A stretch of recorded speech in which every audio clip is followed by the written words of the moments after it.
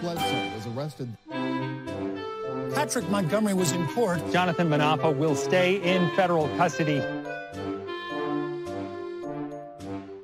No, I don't take responsibility at all. Everyone, welcome to the show. So zip tie guy and his mom have been found guilty. You guys will remember these people. 32-year-old Eric Muchel of Tennessee and his 59-year-old mother, Marie Eisenhart of Georgia, were found guilty in a stipulated bench trial. They were seen in the Capitol, in the Senate chamber. He was carrying zip ties. Of course, that's why we call him zip tie guy. But Muchel and Eisenhart refused a plea deal. They obviously don't watch the show. And they were convicted on almost all counts. Muchel was convicted of obstructing an official proceeding, conspiracy to commit obstruction, entering the gallery of Congress, disorderly conduct in a Capitol, parading or demonstrating in a Capitol, disorderly conduct in a restricted building with a deadly or dangerous weapon, and unlawful possession of a dangerous weapon on Capitol grounds. Eisenhart was convicted of obstructing an official proceeding, conspiracy to commit obstruction, entering the gallery of Congress, disorderly conduct in a Capitol, and parading or demonstrating in a Capitol. So based on the most serious of the felony convictions, they each face up to 20 years in prison.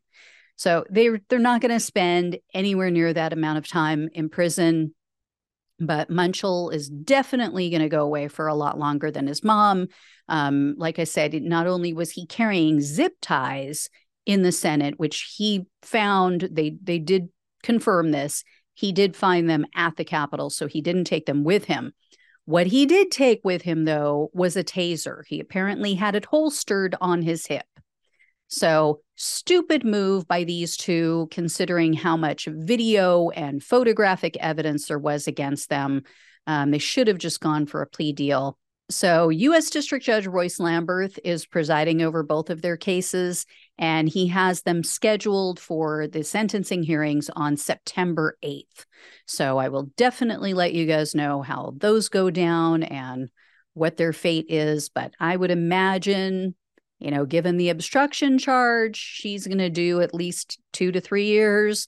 I'm thinking he's going to do 4, maybe 5. I could be wrong. He could be more lenient.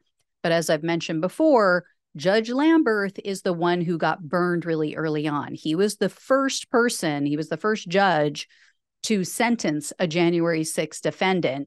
And he gave her probation only. And then the very next night, she was on Fox News, basically downplaying everything that happened, downplaying her actions. And he just felt like she just spit in his face and the whole process and the legal system. So ever since then, he has been a lot tougher on these January 6th defendants. So we'll see if that translates in these two cases. Anyway, guys, I will let you know. Thank you so much for watching and listening. Please like, share, and subscribe. Please become a supporter monthly if you can. One time is also awesome, and I appreciate it so much. Love you all. Take care, and I'll talk with you soon.